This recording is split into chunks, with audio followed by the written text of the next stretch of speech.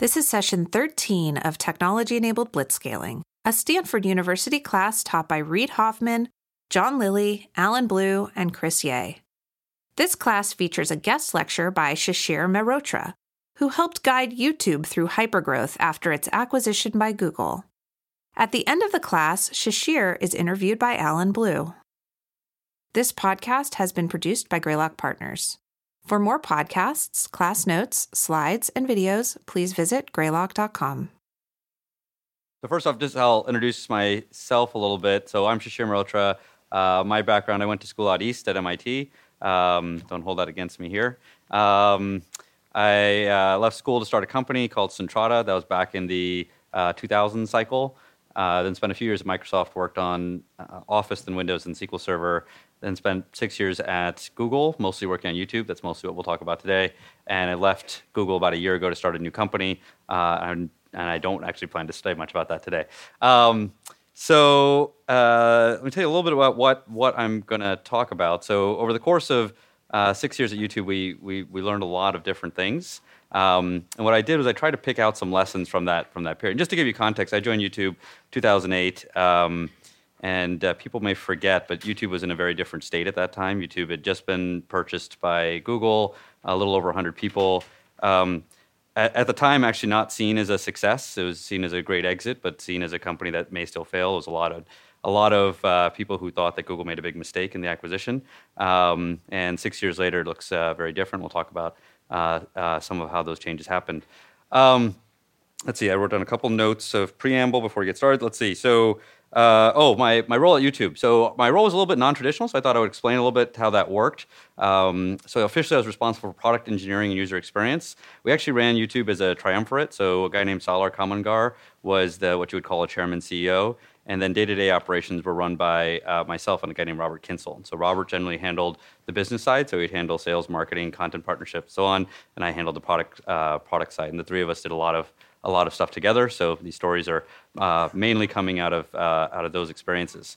One other caveat is I've made no attempt to be comprehensive. I think there's lots of things that matter as you scale. I prioritize counterintuitive and interesting. And in fact, the way we put the talk together was last night I sat down with a friend with 20, 25 stories, and he stack ranked them for me. So you're going to see the 10 that are interesting. They may seem somewhat random in different order, but hopefully stuff that is counterintuitive. And then goals. So I have two goals for today. I imagine this room Reid was telling me, has a wide group of people at various different points in their career. The way I think about this is as you hit those moments of scaling, my goal is to take some of these stories and help you recognize when you see one of those patterns, and B, give you a set of tools and lessons to apply at those times. So I'll try and do that throughout the talk. And I think that's it. Let's get started. So these are the 10 we're going to talk through. I said they're not sort of well structured, but I did find a natural grouping. So the first two I call choose wisely, and the general theme there is I don't know how many people here are poker players, but every poker player will tell you learning how to play poker is partially about learning how to play the game, but mostly about learning how to pick which table to sit down on. So I'll talk a little bit about how you pick which table to sit down on. Charting the course I think of as the core of running a business. How do you make hard choices? How do you think about ecosystems, values, so on? And then the last three I'll focus on some team-related things. How do you pick people? How do you organize them? What's your own role in those situations, and so on. So that's going to be the 10. Good. All right, let's start. So tailwinds. So let's start with tailwinds. The main the story I want to tell here is a bit about the YouTube tailwinds, and really the main point I want to talk about here is how to pick businesses that have great tailwinds. So we'll start by looking at how we used to describe the YouTube tailwinds. So this is how we described it for YouTube. So back in 1988, number one show on TV was The Cosby Show.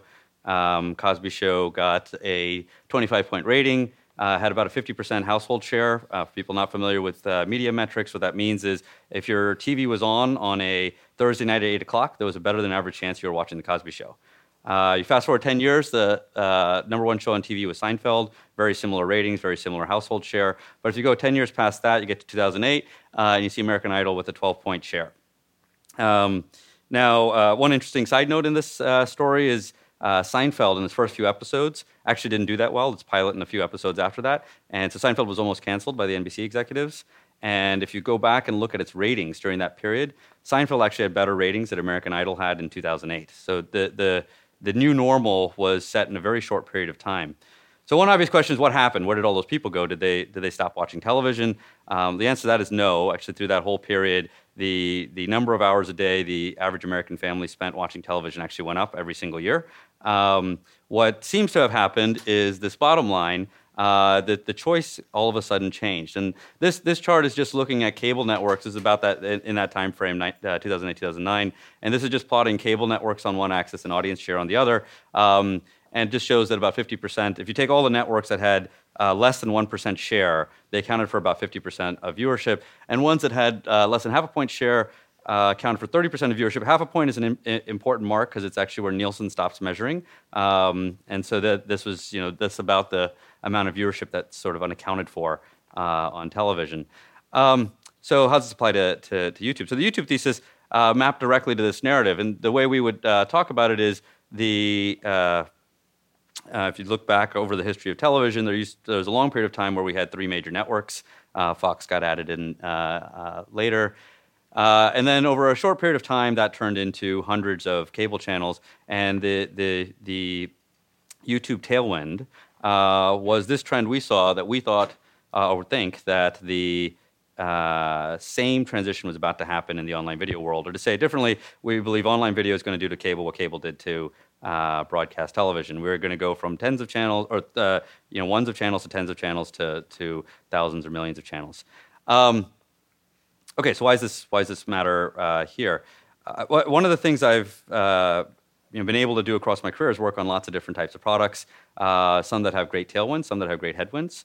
And if I had to give one clear lesson, is work on ones that have great tailwinds. And there's a few reasons why. One is that it accelerates everything you do. You can do little things and they become amplified. But probably the biggest reason I say is it covers a lot of mistakes. And in the period of building something, you're inevitably going to make mistakes. I think picking things that have those tailwinds makes it much easier to weather through them. So that's sort of lesson number one. When you're picking which table to sit at, pick ones that have tailwinds. All right, number two, let's talk about purpose. So Daniel Pink wrote this book. Anybody read this book? So it looks like a few. It's called Drive. It's about what motivates people. The book's pretty good. If you aren't that interested in reading it, go watch. There's a YouTube video of it. And if you're even less interested, I can summarize very quickly now. So the book is basically, he says his theory, what motivates people is three things: mastery, autonomy, and purpose. Mastery is the ability, being good at what you do. Autonomy is having the room and space to be able to do it well. And purpose is feeling a connection between that and impact. And he tells a lot of great stories about how to look at each of those different things and how it impacts motivation and so on. Now, over the years, I've come to the conclusion that of those three, the one that matters the most is purpose. And so I want to tell you a little bit about how I thought about purpose at YouTube. And the story I want to tell is about this fellow. Who knows who this guy is? Okay, everybody knows. Good. So that's Sal Khan. This guy, I assume less people know. His name is Imran. That's Sal's eldest son. And he's actually involved in this story too. So let me tell you a little story about some of the early days at YouTube. So Sal and I actually went to college together and stayed in pretty close touch. We both ended up marrying our college sweethearts. Both our wives are physicians. Moved across the country about the same time. We went different paths. He ended up in the hedge fund industry. I ended up in the technology industry. But we would get together regularly. In 2008, I had just joined YouTube, and he and his wife were over for dinner. And So conversation started, and I happened to mention that I had just joined YouTube. And he said, oh, I actually use YouTube a lot. And I said, great, like, that's wonderful. He said, no, I use YouTube, like I upload to YouTube a lot. And he was trying to explain what he was doing. And for people that don't know the story, he's got this cousin in Louisiana that he was helping with math homework, and the easiest way he could find to tutor her was to have her send questions, and he'd post answers as YouTube videos and send them back. And really, he was using YouTube because it's an easier way to send a video file. He said, it's kind of interesting. I've been doing this, and a lot of people seem to be watching it. And the conversation kind of moved on. Next day, I go to work. And we had this dashboard we could use to look up how channels were doing. And this is 2008, so this is Stanford and MIT had both just started uploading all the footage of all their classes to YouTube. And I go and I did some quick math and realized that actually Sal was getting more viewership than Stanford and MIT combined. So I write him a note. I say, I don't know if you realize this, but you're kicking Stanford and MIT's butt. You have to get into the YouTube partner program. At the time, you couldn't make money on YouTube without being in the partner program, and you had to get invited into that. So we invited him to the partner program, and he accepted and started making money on YouTube. So fast forward a few months later, he and his wife are back over for dinner.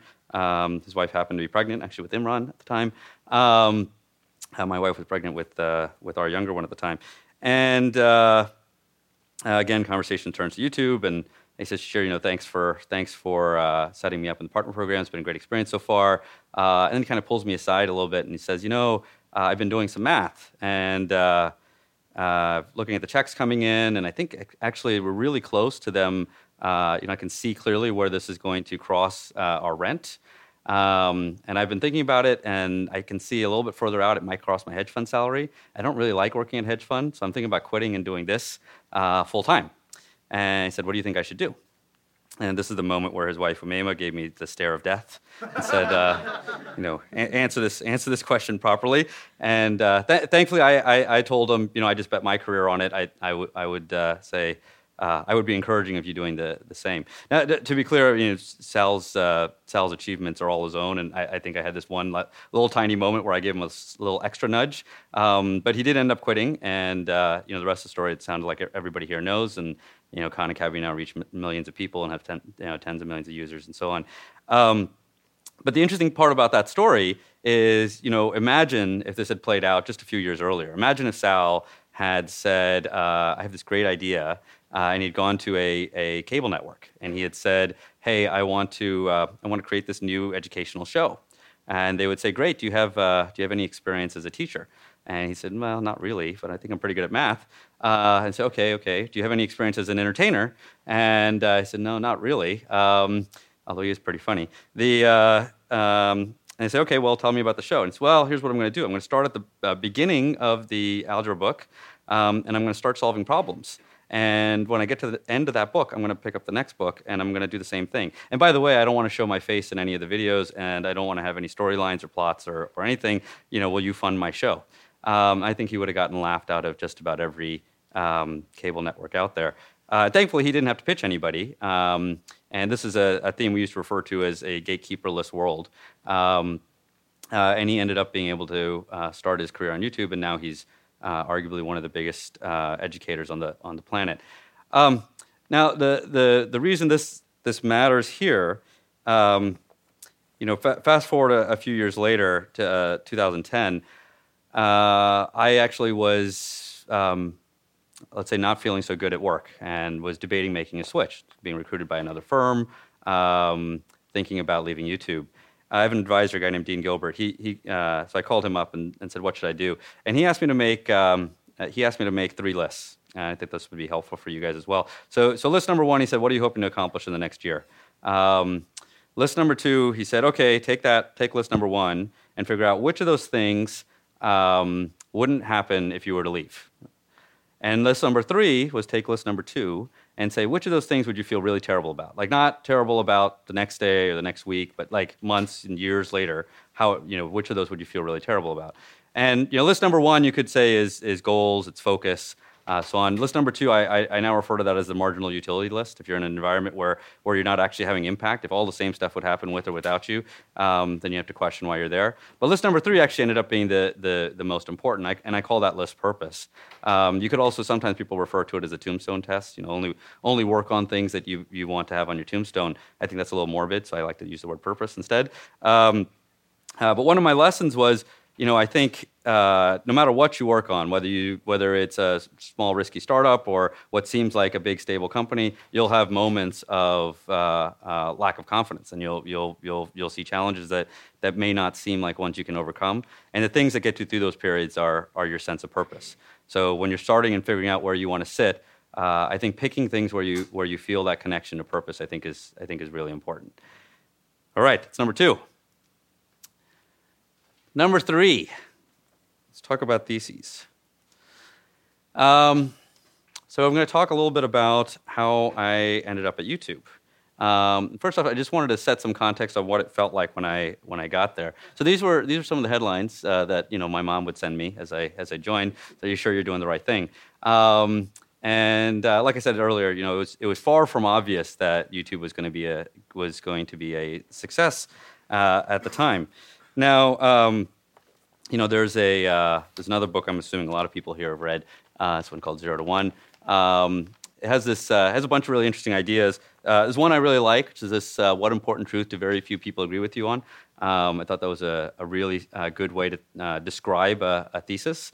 And so one way to talk about my story of joining YouTube is, it was kind of crazy to join YouTube at the time, but once I had a view on it that not a lot of people agreed with, it was kind of inevitable. So my story actually has to do with the Super Bowl 2008. I'll come back to that in a second. So 2008, I decided I wanted to leave Microsoft. I thought I wanted to go start a company, and so I started coming down to Silicon Valley, meeting different people and so on, and happened to get called by this guy, Jonathan Rosenberg, who's an old friend of mine, happened to be running product management at Google at the time. And he said, you got to come in and meet us at Google. I said, well, I don't know. I want to go start a company. I don't really want to go be part of a big one. He said, no, just come by and meet us. And I said, all right, I'll come by. And so went in, and of course, if you think Google was exciting now, it was incredibly exciting in 2008. And everybody's pitch was really out there. And Sergey had his set of things he was working on. Eric had his set of things he was working on. Vic had just joined, and he was doing a bunch of new things and so on. But all of them were kind of all over the place. And the last meeting of the day, I get together with Jonathan again. He said, "What did you think?" And I said, "I don't know. These all seem kind of crazy ideas, but I think I still want to go do my startup." And he said, "No, you don't understand." And for those of you that Jonathan's not speaking in this class, is he? He's actually a really good speaker for things like this. But Jonathan says things I'd say directly, or another way to put it is sometimes crassly. He said, you're totally missing the point. He said Google is at its heart not about Chrome and Android, all these other things. Google's an advertising company, and all the money in advertising seems to go to all these stupid TV ads, and nobody even watches those TV ads. And he used a bunch of words I didn't use. So I had never bought or sold an ad in my life. I knew nothing about advertising. So he said all that, and it's actually all surprising to me. I had no idea. In retrospect, it's kind of obvious. All the money in advertising goes to television ads. It's kind of obvious. But for me, I didn't know any of that. So I get on a plane, leave his office, get on a plane, and I start thinking about what he said. And this happened to be just a couple weeks after the Super Bowl. And I don't know if people remember the Super Bowl, but it was actually a pretty iconic one. If any Patriots fans are here, I'm sorry. But I started thinking about the Super Bowl. I said, and we tend to throw a party for every Super Bowl. A bunch of our friends would come over. We'd all watch together. And I was thinking, he said that nobody watches those stupid TV ads, and yet that one day, for those 3 hours, we watched every single ad. In fact, I remembered many times when people had said, "Hey, could you rewind it so we can see that ad again?" And so I took out a sheet of paper and I wrote at the top, "What would it take to make television feel like the Super Bowl every day? Like what's different about that day, and how could we recreate that experience every single day?" So I wrote down a series of ideas, went home, went to sleep. Woke up the next morning, looked at that set of ideas, looked at my list of startup ideas, and said, I don't know anything about advertising. Let somebody else do that. And so I write Jonathan and said, I don't think Google's for me. thank you very much for hosting me. By the way, you mentioned something. I had a few ideas for you. Whenever you want, I'm happy to give them to you. I'm sure you already thought of them. Happened to call me back, and I walked him through some of those ideas. And he said, you may think they're obvious, but they're definitely not obvious here. We have nobody working on anything like that. So if you really want to do that, you should come do it. And through a series of conversations, he convinced me to give up on starting this company, and I ended up ended up working on YouTube. Now, those set of ideas became something called TrueView. The basic idea was really simple. The idea was you should put a skip button on all the ads. That's what the user sees. That insight by itself, it's sort of not enough. The core of it was the idea that the way to change advertising, especially video advertising, was to change the incentives. And the reason I felt that the Super Bowl ads were so much better than the rest of the year was that the incentives were different, and for a bunch of other reasons we can talk about later if people want to hear about them. But what we want to do is recreate that experience, all year round. And so the idea was put a skip button on ads, but also don't charge advertisers if people skip them. And what that did was it created a completely different set of incentives. Now YouTube had no interest in showing an ad that people wanted to skip, and the advertisers had to build better and better ads if they actually wanted them to get watched.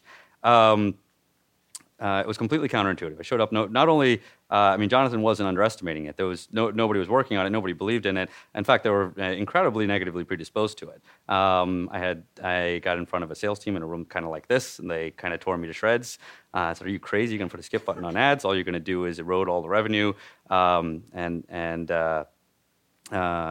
everybody skips their ads." Thankfully, it was the right insight and ended up working.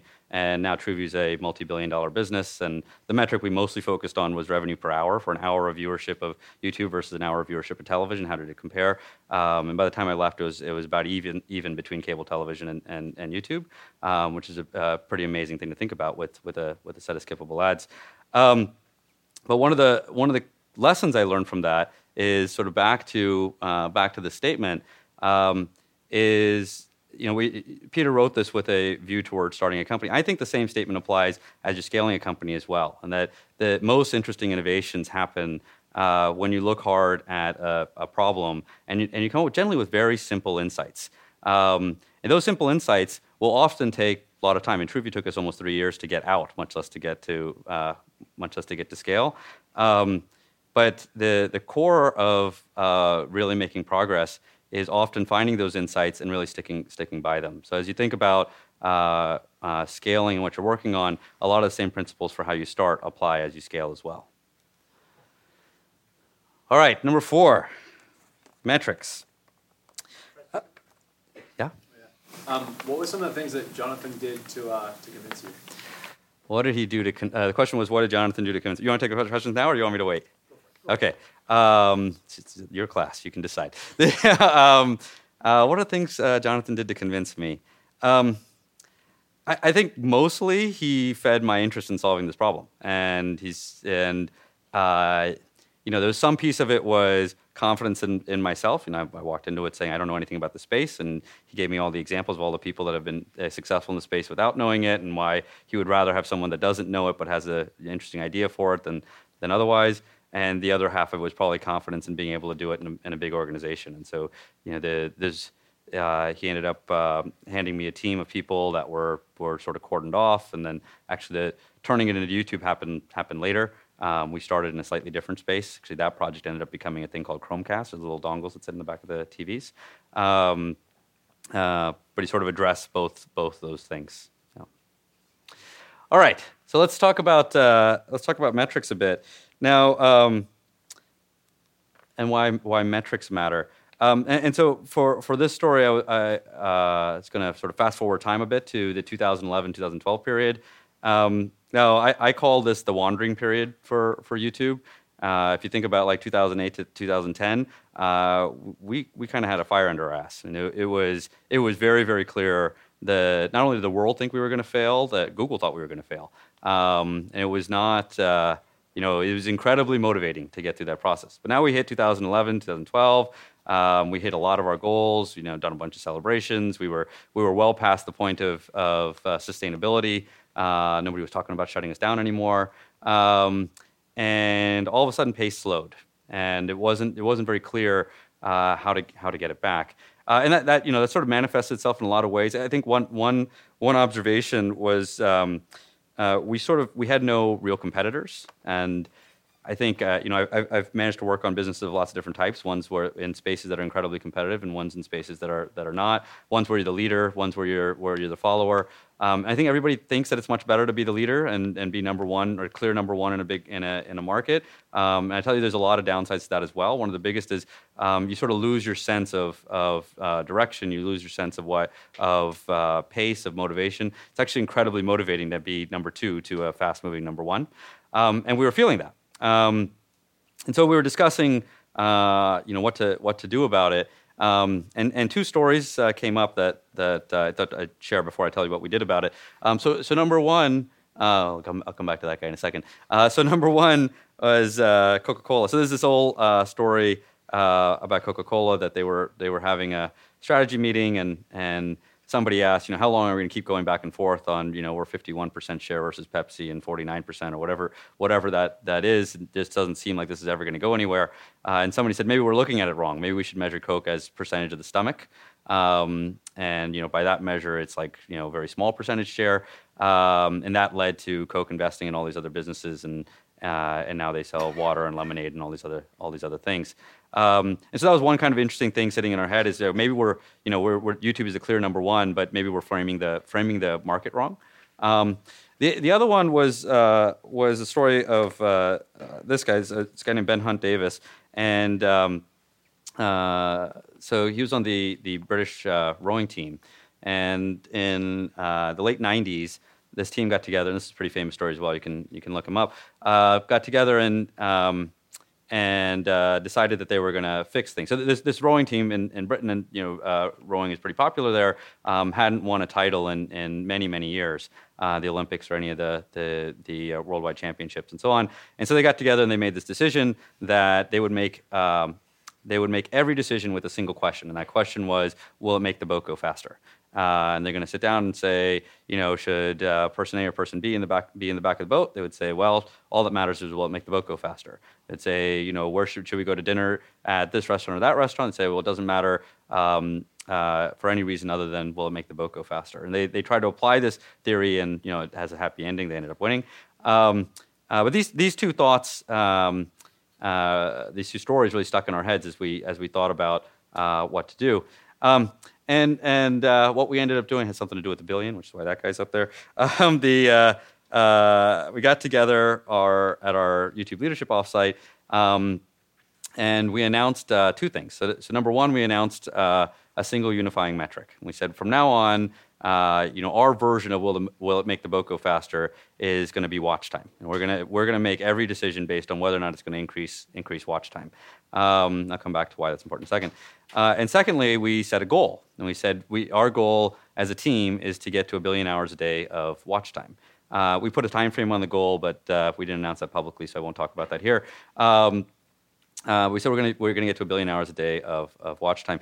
Now, I know that probably is a hard number to understand, so I'll give a little bit of context. At the time, we were doing about 100 million hours a day of watch time, so it's sort of 10x more than where we were at. Some of the comparables at the time, Google was in roughly the same ballpark, but it's kind of a dumb metric for Google because the whole point of Google is get on and off the site as fast as possible. There was no other Google property even close, so we're by far the largest at Google. In fact, in the rest of the internet, the only property that had more than us was Facebook, and Facebook had about double that amount of watch time at the time. And so we set this goal and said these are some of the comparables, but the way to think about it is that television at the time was about 5.5 billion hours a day of watch time. So YouTube was about 100 million, television is about 5.5 billion hours a day. And so we said if we're successful at this goal, and getting to 1 billion hours a day seemed crazy, we would still only be 20% of television. So this is sort of our version of 1% of the stomach. So a few things about the goal. So first off, it was crazy. My head of data science got up and before we announced it and then after we announced it, told me I was crazy, said it's never going to happen. Certainly not in the time frame I had suggested, and maybe not ever. There was a bunch of very interesting implications. For us to hit that goal, it would mean every team doing something completely differently. Just to give one example, at the time, YouTube streams a lot of, obviously streams a lot of video, uses up a lot of the internet's bandwidth. At the time, we were using about 20% of the internet's bandwidth. It's a little bit hard to measure the internet's bandwidth, but that was our sort of closest approximation. In order to hit this goal, based on the pace that the internet was growing, the pace that YouTube would have to grow to hit this goal, the net impact would be that we'd be streaming, at 1 billion hours a day, we'd be streaming roughly double the amount of capacity of the total internet at the time. So the networking team had to get to work. And we kind of went through every team and described what this goal would mean for everyone. Now, so we made these two announcements. Watch time is going to be our single clarifying metric, and we're going to get to 1 billion hours a day of watch time. A couple things happened out of that announcement. Number one, it greatly clarified decision making. All of a sudden, we would sit down in reviews and we'd argue about, and I think you'll see this as you scale your businesses. One of the characteristics of every business these days is that you have tons and tons of data. And so you sit down in a review and you'd say, should we do A or B? And you say, well, this is what it does to views, and this is what it does to revenue, this is what it does to profit, this is what it does to content creators, this is what it does to this content creator versus that one, or this group of users versus that one. And you could argue about it forever. And what it meant was lots of lack of clarity in decision making. One good example that I like to ask people is, why do you think YouTube had a reputation for being a place for short form video?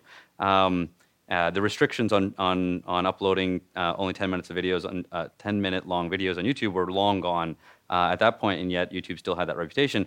And the answer was very simple. We had trained every algorithm to optimize for views, not watch time. And so we would get to creators, and they'd say, "Oh, I built this great 1-hour documentary, and I cut it up into 5-minute sections because I wanted 20 views on it, not I wanted 12 views on it instead of just one."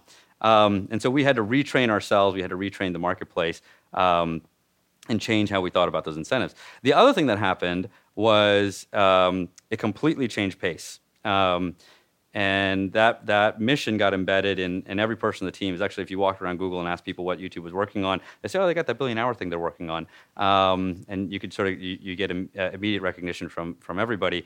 And what that meant was not only did pace increased, people started suggesting bolder initiatives, and all sorts of innovation started happening again. And you got that feeling of a startup again. You got that feeling of what does it feel like when you have a goal, when you have a competitor. So the reason I talk about this one is, I think as you grow, you'll see lots of different metrics. I think picking a single clarifying metric is really, really hard. And I would argue most of the business I've been involved in before or after actually have struggled to do this. So I don't mean to imply that it's easy, but the implications of having that are great, both for clarifying decision making and for helping people understand the frame of success. What is the shape and size of success that you're aiming for? All right, number 5. Let's talk about making decisions. So one fun question I like to ask the team is, what makes a good decision? You're gonna be in these roles. You're scaling these businesses. What's a good decision? And typical answers I would hear back are, a good decision is one that's made quickly. That's probably the most common one. Another would be a good decision is one that's made with all the right people's input. My view of it is actually neither of those questions is a very good one for whether it's good decisions. I think there's a single question for whether you've made good decisions, and that is, did that decision stick? That's what the duct tape is for. It's the best metaphor I could come up with. So decisions that stick. So I wanted to tell a story from the early days of my time at YouTube. So this is in the 2008-2009 period. One of the product managers had a suggestion, said, I think we should link out to other video websites. And the typical example is you come to YouTube, this back in that time frame, you come to YouTube and you search for Modern Family, which is a popular show at the time, still is. And on YouTube, you get a bunch of garbage. And if you went to Google, you'd get links to watch Modern Family on other properties. You get it on ABC, you get it on Hulu, wherever else. And this person's argument was really simple and compelling. He says, hey, we're YouTube. We're owned by this company called Google. Our job is to give people answers. We should give them the answer they're asking for. So they come to us and say, where do I watch Modern Family? We should tell them. And we should direct them to those places. Pretty compelling argument. Of course, we didn't end up doing it, which I think everybody knows. Let me explain why. So there were a bunch of business people in the room who said, oh, if you do that, it's going to confuse our content partnerships in all these different ways. And those people were mostly ignored. That's not how we made those kind of decisions. But then somebody brought up this different argument. They said, hey, let's use the analogy of Amazon and Google product search. By any sort of logical conclusion, Google product search should have kicked Amazon's butt. Google product search is a full superset of Amazon. So why would you ever go to Amazon and look for a product when you could come to Google product search and find everything on Amazon and everything everywhere else on the internet? Seems like a really sound thesis. Was completely wrong. Why is that? And in fact, you could apply the same argument to Google Video and YouTube. And the fact that Google had to go purchase YouTube when they had a great Google Video property is telling as well. Same pattern. Google Video search indexed all of YouTube, so it had everything on YouTube plus the rest of the internet. But the net impact was that the narrower property actually won. And we came to this conclusion that in certain markets, consistency beats comprehensiveness. And in Amazon's case, that's easy to describe, right? That why do you go to Amazon instead of elsewhere on the internet? Well, you get a consistent experience for buying a product. You understand how the reviews work. You know how shipping works. You know how returns work, and all of those things actually trump the fact that they might be missing something. And basically, the same thing was happening in the video space, and we believe that was going to continue. Probably a separate discussion about whether this applies to our market, all markets or not. But we were quite convinced that it applied to video. So we made the decision, and we didn't add external links to YouTube. Now, the importance of that story is, of course, the decision stuck because it's still not those links on YouTube. But the real importance of that story is the implications it had on future decisions. So as an example, the next thing that happened was we went and at the time we had a bunch of embedded video players on YouTube. We went and pulled all of those off. The next thing after that was the team came to us and said, we'd like to remove an option. At the time, we were giving video uploaders the option to decide whether videos were shown on mobile devices or not. We said we'd like to remove that option. If we're willing to sacrifice the size of our corpus in order to have a more consistent experience, then shouldn't the same principle apply? We should be willing to take the set of people that don't want their videos on every device and say you can go host it somewhere else. Similarly, we did the same thing on interface. At the time, YouTube. The only property we built for YouTube was actually the web page. Every other YouTube experience was built by that manufacturer. So the Xbox team built their experience, and each of the TV manufacturers built their experience, and Apple built their experience, and so on. The Apple one is probably the one that's been talked about the most. We had to go through a very tough negotiation since Apple had been building the YouTube experience since the very first iPhone, and pulling it off that meant a lot of implications, including not being default installed on the iPhone, which seemed crazy at the time. But we went and made that decision as well. So we'd rather have a consistent experience across all devices, and we'd sacrifice distribution in order to do it. So the reason I mention is you'll find yourself in these roles, and you'll make thousands of different decisions. You make them all the time, and it's often hard to figure out what are good decisions. And my main lesson was the best decision is not only the one that gets made quickly and so on, but rather the one that sticks. That makes it easier to make the next 10 decisions, or in the very best case, it actually obviates the need for the next 10 decisions because everybody already understands the principle of what you're trying to get done.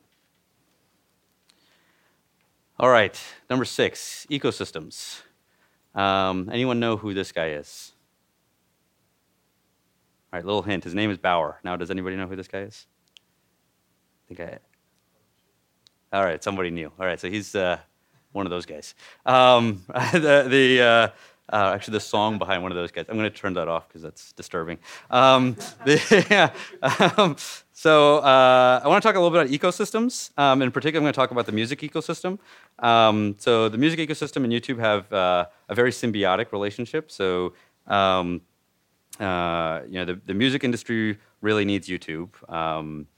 If you go look at a bunch of different reports, Nielsen will tell you that that people under a certain age tend to use YouTube for music more than the terrestrial radio. So the music industry has very much aligned with figuring out how to make this YouTube thing work. The same was true in reverse. For YouTube, music is a very popular genre. But even more importantly, if you upload a video to YouTube that has music in it, it actually, we would license that on your behalf and share the revenue back with the music labels. So that meant not only did we have to deal with Taylor Swift's music video, we had to deal with the birthday party video that had Taylor Swift in the background.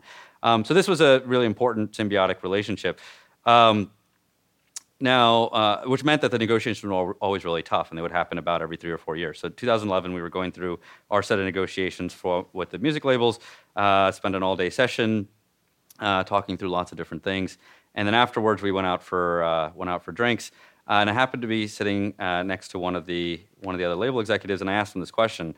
I said, I just want to know, that we just came out of a day-long, very adversarial meeting. I said, when is that tone going to change? When is and the way I phrased the question was, when is it going to be the case that your relationship with YouTube and your ability to be successful on YouTube actually helps you win clients? Right? The way a label works is they have to convince artists to join their label. Generally, the way and historically the way they used to convince them was, hey, we have relationships with all the record stores, and then over time it became we have a relationship with all the radio DJs. And I wanted to know, when's it going to be the case that you say you should be signed by me because I know how to make you successful on YouTube? And I threw out some hypotheses. I said, is it going to be like a certain amount of revenue? Is it like a certain percentage of an artist's revenue has to come from YouTube? Is it going to be a certain amount of viewership, like that it has to reach a certain scale?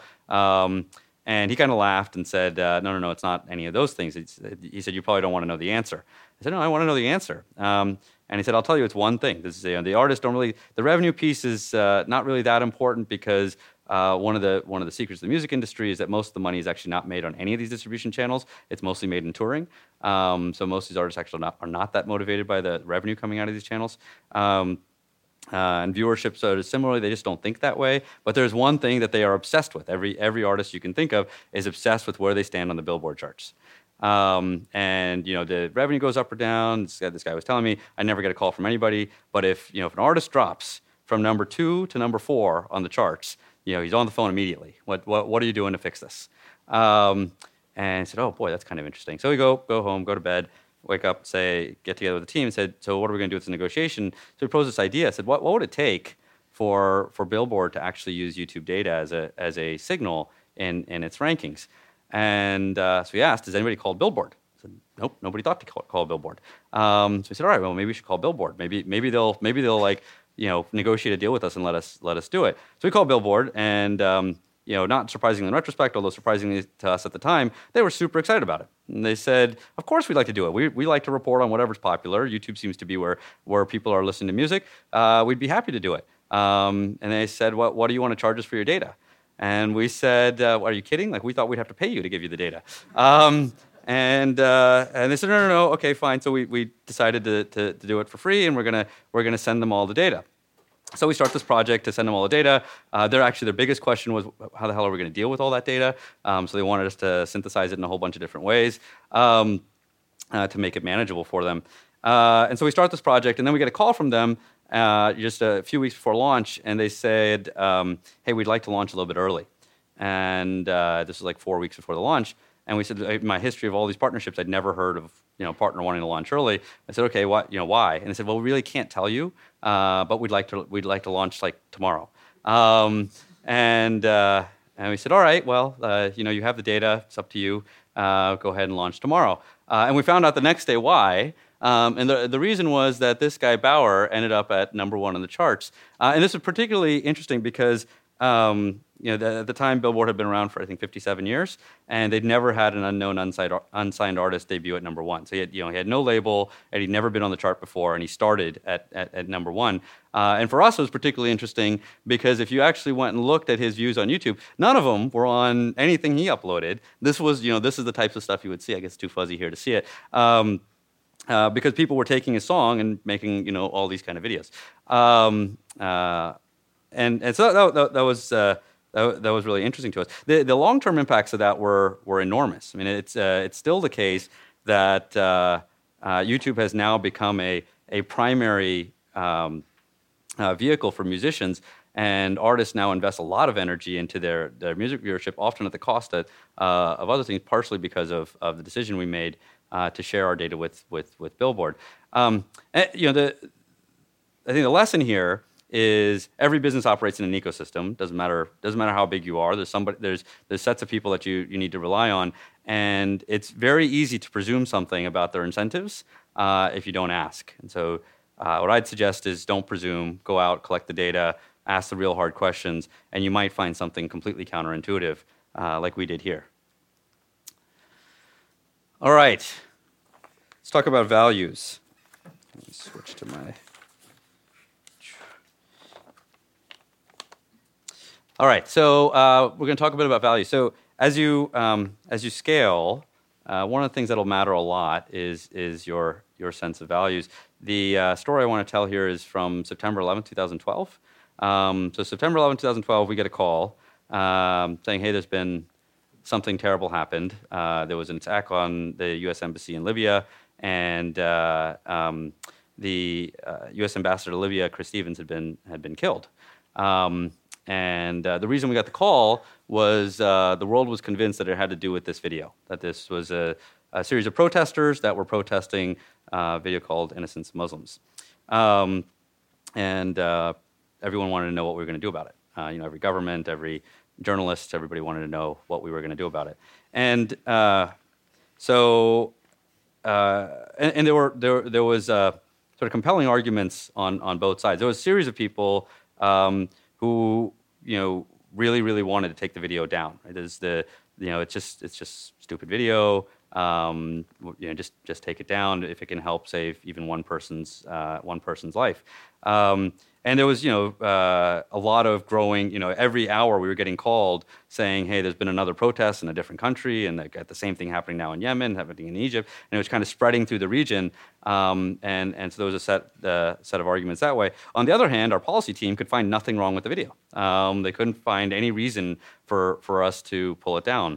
And so they were sort of staunchly arguing that we should leave it alone. And the next 24 hours were really tough. And I got probably, I think, one of the best short-term educations possible on how to think about the laws across the world for freedom of speech, hate speech, and incitement of violence, which is really the intersection of those laws is what really had to be figured out in this case. Now, the net impact is the video actually stayed up, except for a few select countries. But thankfully, it was also determined that the video actually didn't have anything to do with the assassination of the ambassador. Now Hillary Clinton gets to go deal with the rest of that. I got to at the time. So let's see. But the reason I think this is an important lesson for this group is these days as these properties and businesses get bigger and bigger, we're sort of in an interesting spot where the level of impact these companies and products can have is kind of unprecedented. I mean, if you think about that situation we were in, we were the last decider. Like whether this thing stayed up or down, there was no government that could force us to do anything. There was no group to go to. There was no judge to make a real call on it. We were going to decide, and we had to be ready to do it. And I think one of the things to think about as you scale, hopefully if you get to the point of working in a business that has that level of impact, it also comes with an enormous amount of responsibility. And you have to think about your values in advance so that by the time you get hit by this, you have some frame in which to make those decisions. All right, I'm going to switch gears talking about people. Go ahead. In terms of how values apply to scaling, how do you deal though with situations where, for example, going into China, such a huge market opportunity, but they're very tough about how they want to pull it off, or other countries that have very different understandings of freedom of speech. How can you leave such huge businesses, such a huge part of the business on the table?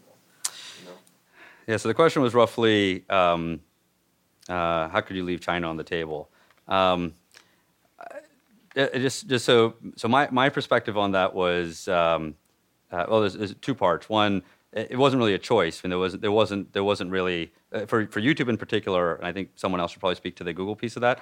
But for YouTube in particular, there was no choice. There was no real opportunity to go into China. I tried many different tactics of ways to do it, but there just wasn't a practical way to do it. In my opinion, I would have done it.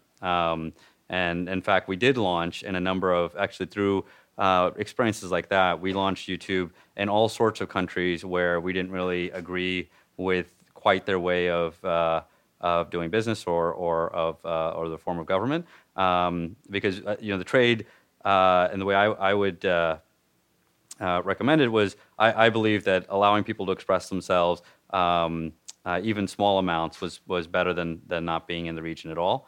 But for China in particular, it ended up being kind of a moot question. Yeah. All right, let's switch to talking about people. So, pick the right table to sit at, you figured out the right values, you figured out the right thesis you want to invest in. Now you need a crew. You need a set of people that are actually going to help you get this done. And so I picked off a few things to talk about in terms of how to judge talent, how to work with them yourself, and then and how to organize them. So let's talk first off on judging talent. And so I'll walk through this framework in a second, just to introduce it. Some context. This is a framework that was given to me by an old boss for how to think about comparing people. Generally framed in the notion of how do you tell the difference between someone who's senior and someone who's junior. We applied this at Google across a bunch of different functions. It's being used for how the product management promotion committees, for example, compare different levels of product managers. And generally, the question there was phrased as, what's the difference between a level 3 and a level 6 product manager, or level 3 and a level 6 engineer? And those terms, you don't have to worry about the numbers. Just you can reframe that as, what does it mean to be a junior product manager versus a senior product manager, or so on. And so we thought about it in these two axes. So one axis that would generally get referred to as scope. And we'd say, okay, the way you should compare people is, junior people would start off and they'd work on features, and then they'd gradually work on groups of features, and eventually they'd work on, areas of a product, and then they'd cover a whole product, and then they'd cover multiple different products, and that's, that's how you should judge junior versus senior, is the scope of the thing that they've got ownership for. We proposed a slightly different axis for looking at this with an acronym that is it does not make a word at all. It's PSHE. So it stands for problem, solution, how, execution. So I'll walk it from the bottom up. So you start off as junior employee. Someone hands you a problem. Someone hands you the rough solution and says, this is how we're going to solve the problem. They give you a list of instructions. Say, well, what you should do is you go meet this person, you should assemble this group, you should write this document, and these are the things you have to do in order to implement the solution. And the job of the person is to go execute. Go follow these instructions, and that's the job. And then gradually that person becomes a little more senior and gets handed a problem and gets handed a solution. But now that person has to figure out the how, figure out who to talk to, how to set up the team, what the cadence should be, whatever that might mean. And then at the next stage, the person becomes a little more senior, gets handed a problem with no solution. The job of the person is to go figure out the solution. And at some point in that person's career, they're handed a space, and they have to come back and tell you what the problems are and decide where to focus on. So this is a progression we use to think about how to evaluate people a lot. You could put different labels on this axis. People like to call it leadership. I like to use the term training wheels. In fact, the way I like to phrase this is, if you were to put the two axes together, is to say, given this person, what's the biggest scope you could hand this person with no training wheels? Sort of what amount of support do they need to get started. Now, there's a couple sort of counterintuitive things about this. So one was the path that people generally took in evolving through these stages generally wasn't linear. In fact, what generally happened is early in people's career, they would be sort of growing by growing scope. And at some point, the curve would turn almost completely the other direction, and it would be less about the scope and more about some of the mechanisms, how they did the job. And then gradually, it would turn back at the top. And this period in the middle, I call this the trough of disillusionment. And to put it in terms of like a promotion committee, so you're sitting there, you're trying to decide this level 3 person is level 6 person. How do you tell the difference? And the way I would phrase it is the difference between a level 3 person, and level 6 person had nothing to do with scope. They could be doing the same job. It was much more about how they did the job than the job they did, which makes it much harder to evaluate how good a job they're doing. But this frame of thinking about how people grow was very helpful in trying to figure out, and we use this across disciplines, trying to figure out, what does success really look like and how do people grow through it. A second tool I want to talk about is something we use called dream teams. And this tool, the basic idea here is really simple. We would take groups of people and we'd ask a single question. The question was, if you were, who would you hire first if you were starting this team from scratch? And we used to call it the dream team question. And we used to ask it in a whole bunch of different ways. We'd ask managers for their teams. We'd ask peers for their, people on their collective teams, and so on, and try to form a view on what the dream teams were. And then we take that list, and we would generally draw 3 lines. So the first line is, I call it the awesome bar. So those are the set of people you sort of build a team around. At the other end of the spectrum was the we probably wouldn't have hired this person again bar. And then there was a middle line that I called the hiring bar. And just to explain each one. So the top one, actually let's start on the other end. The wouldn't hire again bar. First off, there was no set place to draw that bar. It was entirely qualitative. Like you could draw that bar and say there's nobody underneath that. You could draw the bar and put the whole team underneath that. But the exercise was to be intellectually honest with how you feel about the team, and there's a set of steps we would take when people were under that bar. I'll come back in just a second. At the other end of the spectrum was the awesome bar.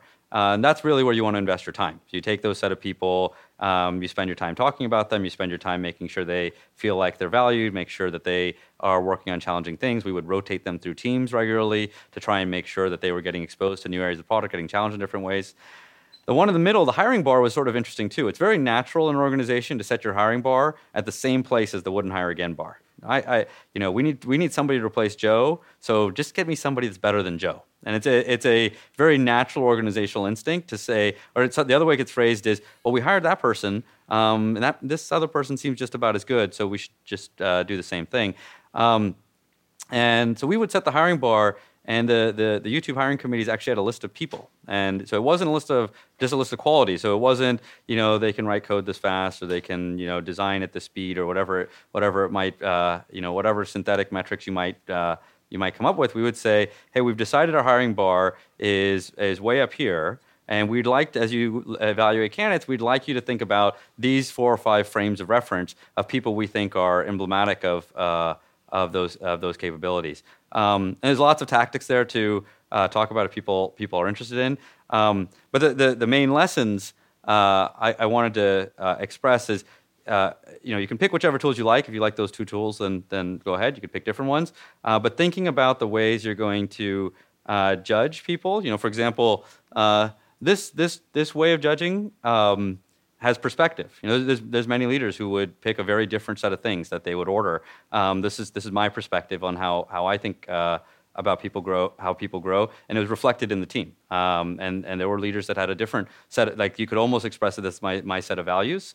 And then thinking about how you want to manage that across your team, and make sure that you're spending your energy on the top of your team, not on your bottom, is a really hard thing to do, but a very important thing to do. Go ahead. What's your question? Yeah, I just wanted to make sure I was understanding it correctly. But who would you hire first? The 3 lines thing, are they like separate exercises? No, same exercise. So you build your list. You say, who would I hire first? And you sort of end up with an ordered list of people, and then you draw lines within that list. And this is always like at the midpoint or the end of the project, presumably? So we would do it every quarter, and so we do it on a time cadence. But sorry, I should be repeating the question. So the question was, what's the cadence for doing it? We would do it every quarter. So, and I actually think that doing it more frequently is actually better. And if you have the right tools for doing it, you can do it pretty quickly. Go ahead, question there. The question was, do you fire anyone based on it? So I was in the luxurious position of being at a company that people fought like crazy to get into. So generally speaking, people that were below that bottom line, once they were told that they were below that line, they generally made the right choices. This is not a rule I would apply everywhere. I've been in situations where that's not true. But that was sort of the notion of how it worked for us. But in some cases, absolutely we did.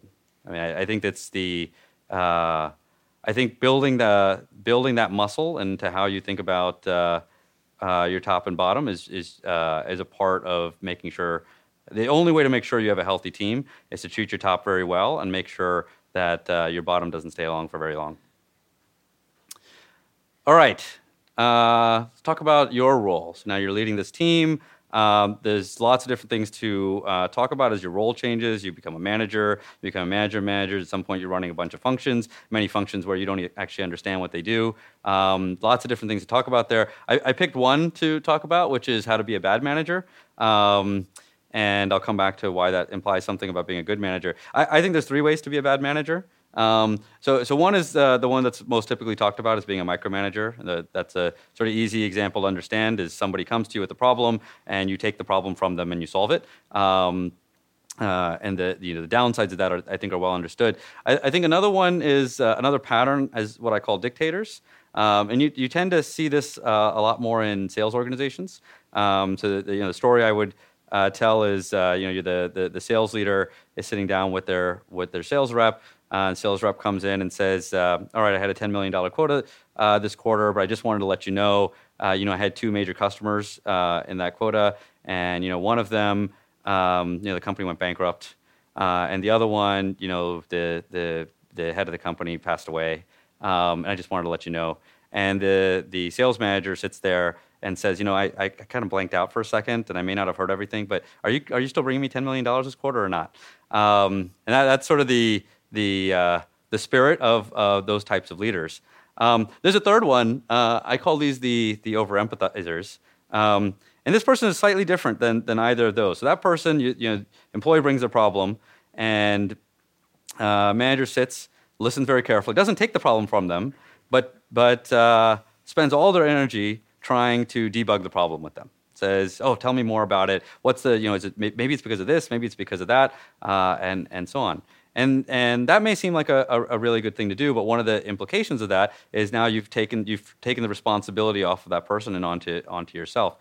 And the main lesson of this is I think everybody has their natural tendency, and you probably all know where your natural tendency is. Mine, by the way, is at the top. And any team I work with, I make sure they know that. That's where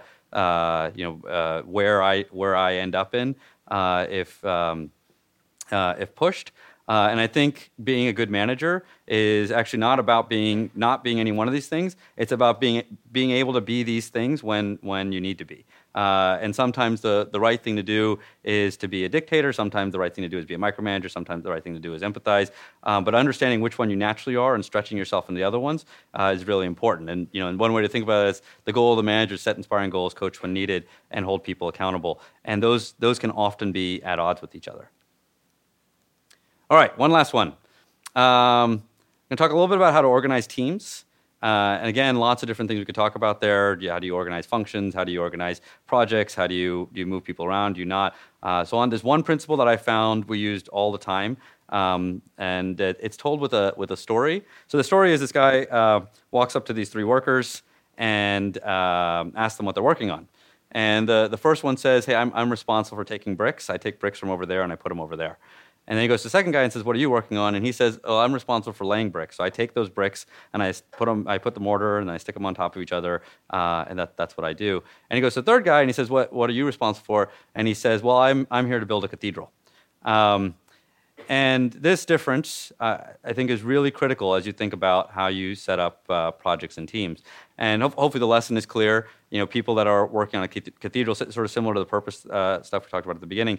The people working on a cathedral have a higher sense of purpose, better set of perspective on what they're doing, and so on. So when we first talked about this at YouTube, we talked about it on offsite, and someone asked for an example. So to give you the example, we asked one of the managers in the team to stand up, and this manager stands up, and I said, "So explain to everybody else what you're responsible for." And that person said, "Oh, I run the related videos team." I said, "Okay, what's the related videos team?" "Well, our job is, when you come to watch a YouTube video, there's all those videos like on the right side of the watch page. Our job is to pick which videos go there." And I asked everybody around the room, which did that sound like? Did that sound like laying bricks? Did that sound like building a cathedral? And that led to a conversation where that team's goal was reframed and broadened, and we changed how we thought about that experience. But the main lesson I would give is, as you think about organizing teams and setting up goals, it's one of the hardest things to do. But the question to be asked is, when you look at each person and look at their team and you kind of work your way through the organization, is how connected do people feel to a cathedral? And do they describe it as a cathedral, or do they describe it as laying bricks? So those are 10 hopefully interesting stories. Some about how to pick things that have high tailwinds, pick things where you have a high sense of purpose. As you execute, look for those theses, look for that thing that you believe that not everybody else believes. Try to find that unifying metric. Try to make decisions that stick. Look hard at your ecosystem to find counterintuitive patterns. Think about your values before they're tested. And as you're building up your team, think about the ways you want to think about talent and measure them. What type of manager you are, and how to structure your team around cathedrals, not just projects. So can you say a little bit more about what that, you said there mentioned there were two main periods at YouTube. So there was the period of, there was a fire lit under you and everyone thought you were going to fail. Mm-hmm. And then there was the sort of period of wandering that sort of followed after that. Yeah.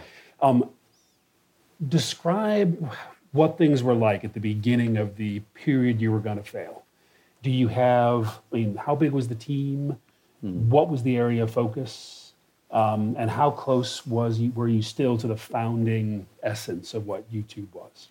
So just to be clear, I think I would probably describe YouTube as, I'd probably say there's probably 4 phases. So there was the founding phase that was mainly before YouTube was purchased, and it's before I joined the team, so I know a lot of it only secondhand.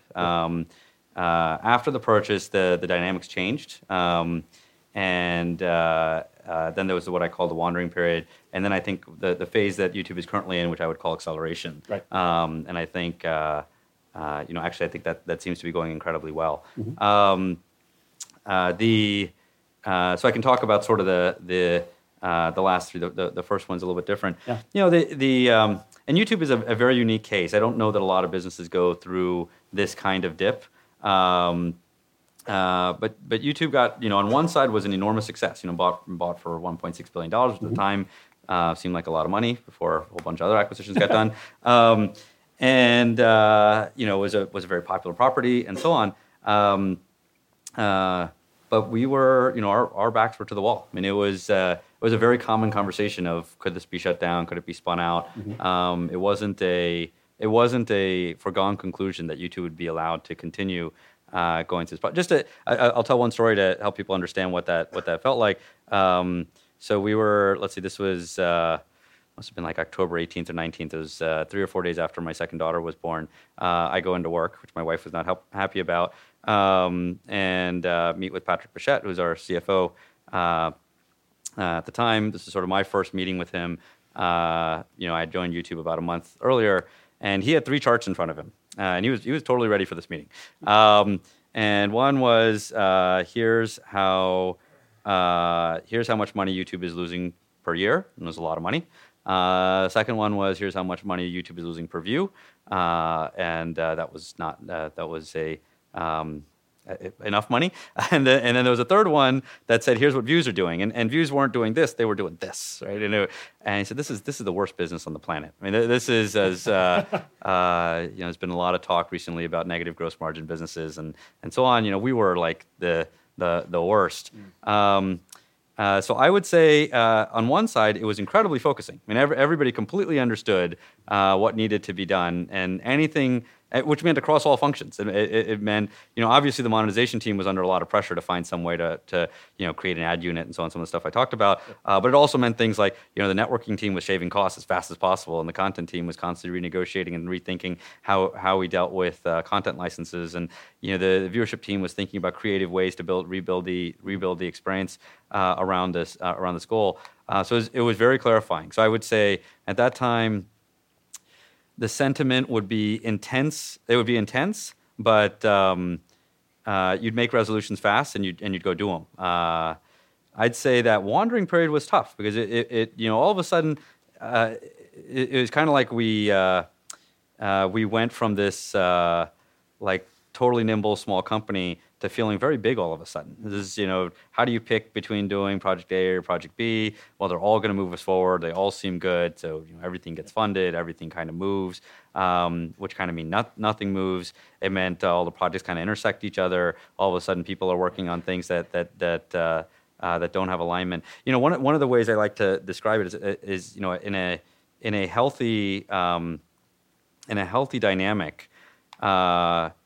Somebody brings up a new project and says, "Hey, I want to do, you're working on A, I'm working on B. I want to do here's project C." In a healthy dynamic, both A and B. First off, they're too busy to even do it. So the healthy dynamic is we're already racing. The Jonathan Rosenberg used to do the analogy of like I'm going to drop this ball in the middle of the table. In a healthy dynamic, the ball should drop on the floor. Right? I should have to force people to go do the new thing.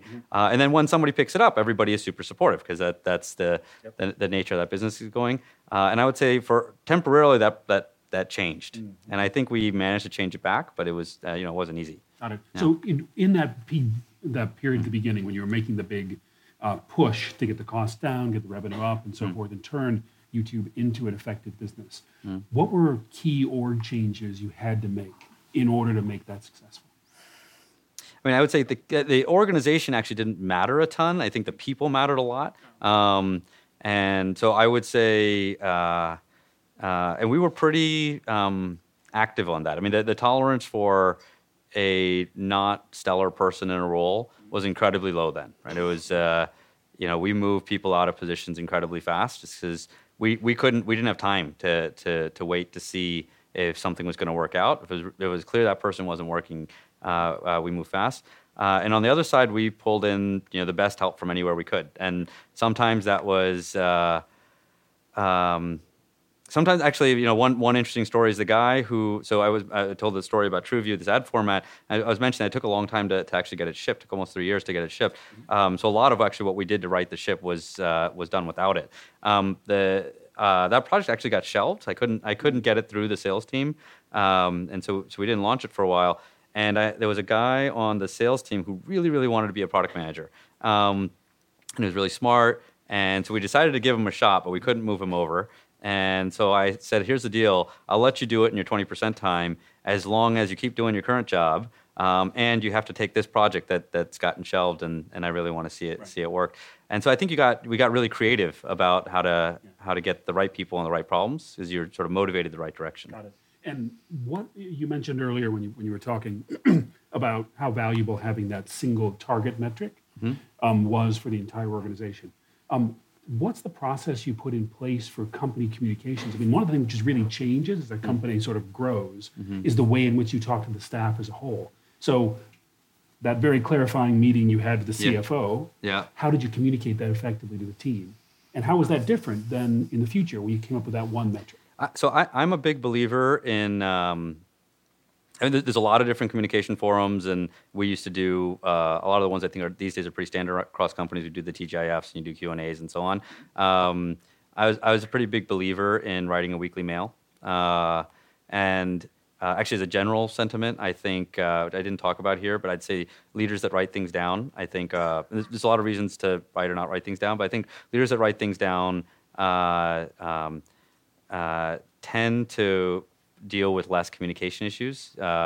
and I would say to say it differently. Writing it down generally meant you had to clarify your thought process in a completely different way. I mean, it's very easy to leave a meeting with, okay, we decided this thing. Everyone go tell your teams, and they'll tell their teams, and they'll tell their teams. And first off, everybody doesn't quite know what was decided, and so if you didn't write it down, and then secondly, you're going to play this game of telephone of, I wasn't there, but the person who was there said that this thing happened, and so on. So I used to send a weekly YouTube all mail. That would go to everyone. Robert would do something very similar, and we would lay out. Some of it was updates. Here's things that happened, and generally we try to pick something like we made this hard decision. We want people to understand why, and I think that was pretty effective at communicating things like that. You had a question? So let's actually go ahead, please. Yeah. So you mentioned earlier in the talk that Sal Khan couldn't have been able to create his business 3 or 4 years earlier. How do you think about timing in terms of product and business space? Yeah, so just repeating it. So Sal Khan wouldn't have been able to make his business happen 3 or 4 years earlier. How do you think about timing when it comes to this space? Timing was actually one of the stories I ended up cutting. I think timing is critically important, and unfortunately, it's really hard to predict. It's kind of related to what the tailwind point I talked about. I mean, I think YouTube was far from the first at trying to make online video work. I've had many arguments with Mark Cuban about whether he was the first or not. I bet I know what he thinks. Yeah. So timing is kind of everything, and unfortunately, you don't actually know if you're at the right time until afterwards. I don't know that there's a prescription there, but certainly I think once you feel it, maybe that's related to the insight of what do you believe that other people don't believe. Sometimes that is entirely about timing, that you believe the right set of things are coming together to make it happen. I mean, why was YouTube timing at the right time? There's a lot of things that happened at that moment, right? I mean, networks were finally big enough to be able to stream video. We were finally putting a camera in everyone's pocket. So there was the amount of creation that was happening was completely different.